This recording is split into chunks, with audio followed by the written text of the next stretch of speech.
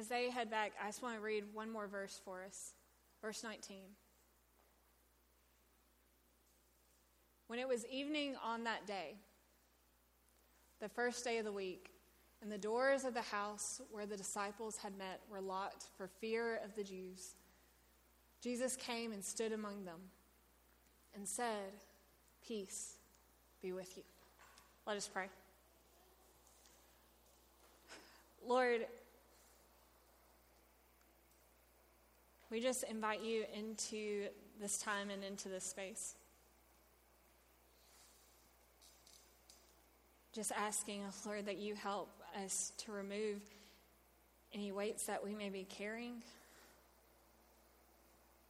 to open our hearts and our ears to what you would have to say to us today. Because, Lord, it's you we seek. It's your word that feeds us. It's you who are the giver of life. And so, Lord, we just come this day as your children, trusting in you. In your Son's name we pray. Amen. So the scripture passage that Carter and Catherine read for us is usually one that we would hear on Easter morning. Not one that we hear in what should be the beginning of fall, but the weather definitely didn't get the memo. The passage that speaks of Mary Magdalene and two disciples, the two disciples right before they started reading, going and finding an empty tomb. And the two disciples returning to the others, but Mary Magdalene staying and just weeping. Until a man appears and asks her why she's crying. And she's looking for her teacher, for her friend, for this man who literally changed her life. And it's when Jesus calls her by name that Mary sees beyond her tears. And she sees Jesus standing right there in front of her, not dead, but alive.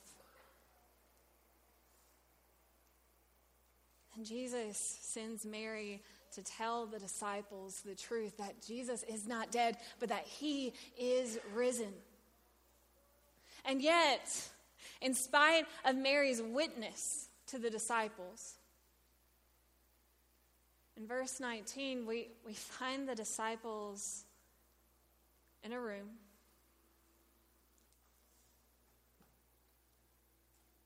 with all the doors locked out of fear. Out of fear of being next, out of fear of being arrested, out of fear of possibly following Jesus to the cross, out of fear of so many uncertainties and unknowns. Even after Mary came and told them that she had seen Jesus with her own eyes, even though Jesus had told them so many times before he went to the cross that after 3 days that he would rise from the dead, they couldn't yet see, they couldn't yet understand. The fear kept them in the room. The fear caused them to lock every door so that no one could get in. Fear is such a powerful thing, right? Fear often, it can paralyze us at times. Or sometimes it gives us the reaction of fight or flight, of facing our fears or fleeing. We don't like talking about our fears. Instead, often our fears, we let our fears sometimes control us and our situations. There's a woman I want to tell y'all about, and that woman's name is Ingrid Betancourt. Has anyone ever heard of Ingrid Betancourt? She's a French Colombian politician, and she campaigned in Colombia to fight political corruption. And she said that so many times throughout her life that people would tell her that she was brave.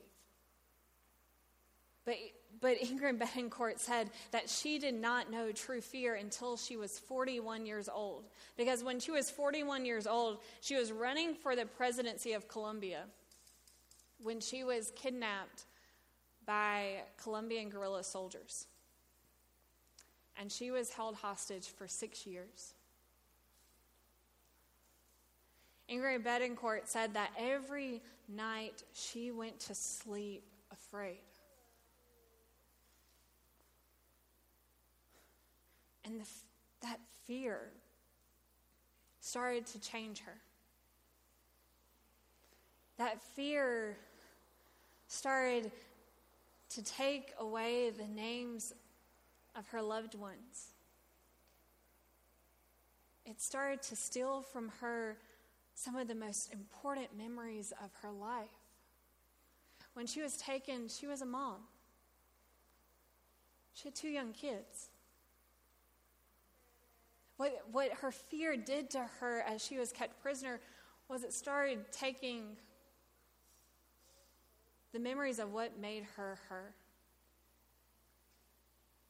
And as the years wore on, her fear led to despair and depression, paranoia, distrust, and hatred.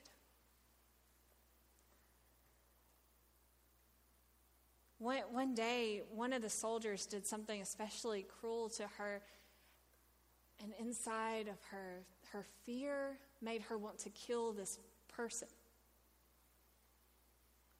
And she said in a TED Talk that she gave on fear that for a week she tried to figure out how she could kill him. Until something happened, until within her, the real Ingrid Betancourt spoke out. And she, in the still small voice within her, reminded her to not let her fear make her like them. Ingrid Betancourt, now a free woman, she was freed in 2008 by the Colombian army. She said, fear is contagious. She wasn't the only prisoner there. Fear is contagious. But she said, this woman who's a devout Christian, faith is contagious too. And while fear can try and steal our identities, she said, faith in God can transform even the most fearful situations. And so when they would do roll call from that day forward, she was no longer a number. She was Ingrid Betancourt. Until she was rescued, she relied on her faith in God to withstand every fear that she encountered. Ingrid Betancourt said that we have to name our fears. We have to name our fears as people of faith and allow our faith to see beyond our fears. That we have to allow our faith to give us the eyes to see beyond. Because fear will try and dictate to us who we are. Fear will try to tell us what we are capable of. Fear will try and steal what brings us joy. Fear will try to steal the goodness that is within us and change us. But when we name our fears, when we call them out, when we are willing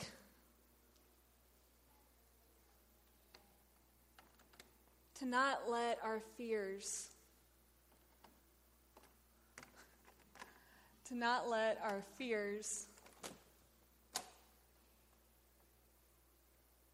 keep the door locked. Our faith allows us to see beyond our fears to the other side. Because we are a people who know a risen Lord.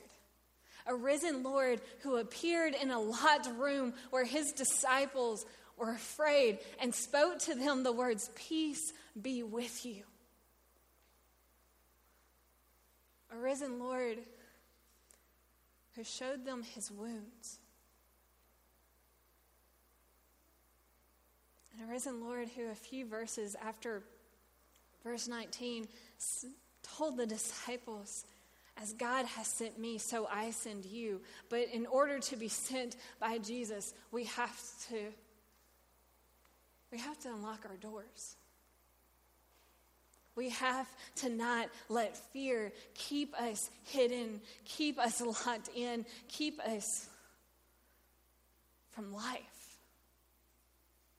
Because that's what fear does. It tries to keep us from life.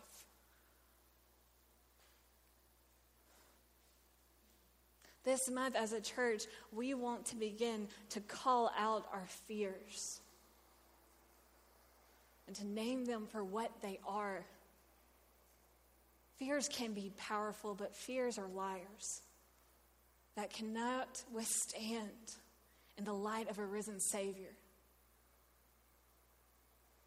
Our fears may not be completely stolen from us at once when we bring them before Jesus, but step by step, they will lose every bit of power that they have over us. But we have to be willing to name them. We have to be willing to face them and to look at them through the eyes of someone who knows that Jesus wasn't just a good man, but that Jesus is Lord and that Jesus is alive and that Jesus has the power for us to confront and conquer every fear. So what is it that we are afraid of? In our lives, what are our fears telling us about ourselves? What are our fears trying to keep us from doing? What are our fears doing to limit us? How are our fears causing us pain? In our relationships, how are our fears dictating who we can be in relationship with? How are our fears dictating how we see other people? How are our fears affecting how we enter into relationship with one another? And as a church, how are our fears affecting sometimes our commitment? How are our fears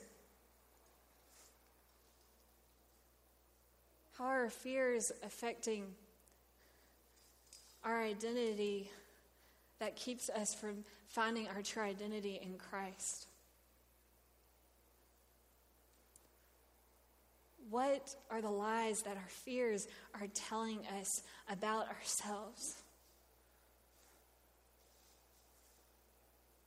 How are our fears about not having enough? Allowing money to control us instead of us controlling the money and the resources that we have? How are our fears about past pains affecting how we live into the future? How are our fears limiting us each and every day?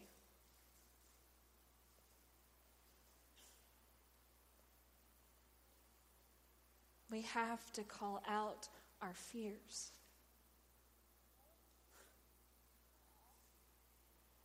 So that we can begin to open the door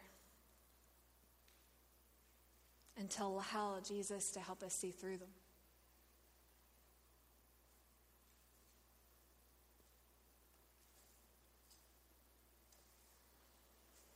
Jesus didn't just come to save us from our sins. Jesus came to save us for life from our fears, to empower us to be able to take a deep breath in the face of utter fear and know that Jesus is with us, that Jesus has come into every locked room, every hiding place, every jail cell that we may place ourselves in, and spoken the words of peace. That Jesus came so that ultimately our fears don't ever have to control or define us.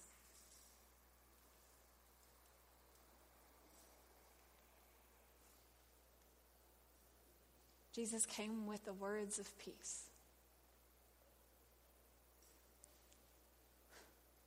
To his disciples who were so afraid.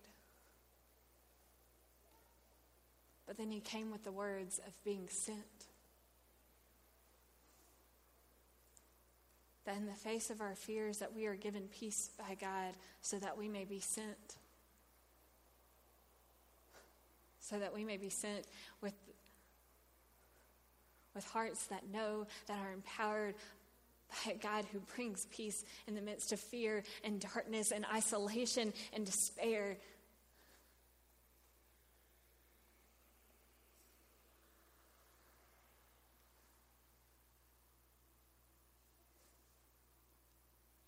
Words of peace.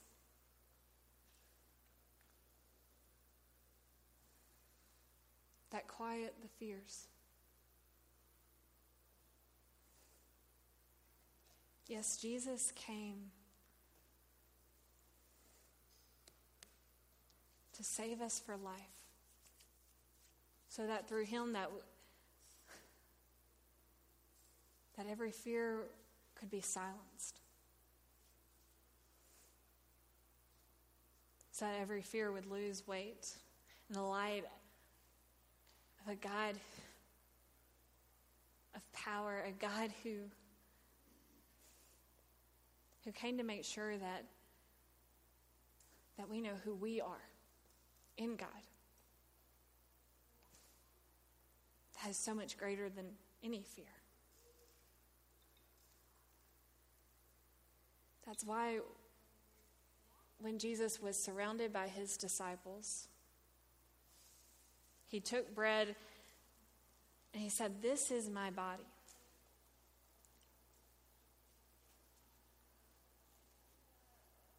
That I will break for you to know healing, for you to know wholeness.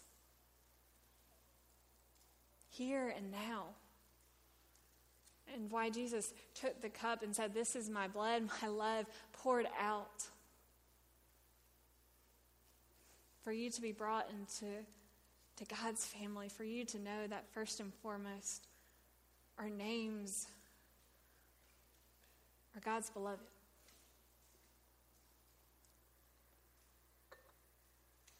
We know the story of how Jesus was betrayed and arrested and crucified, and how for 3 days it seemed like fear and darkness had won. But as we heard, 3 days later, God's power, God's love, God's greatness spoke out. Silencing death, silencing fear. Showing us a path to life, to freedom. Not just from sin, but from fear.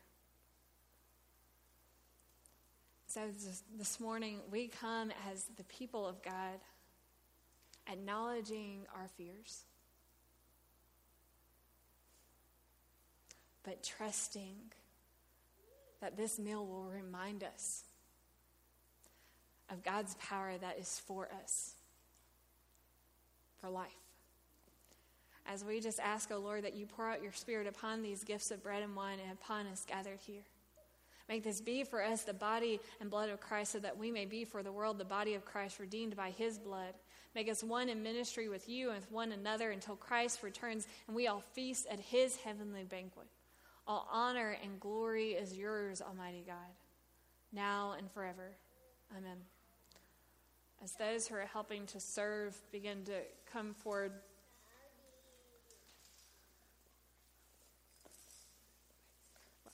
y'all are going to get served communion first. Sorry. All right.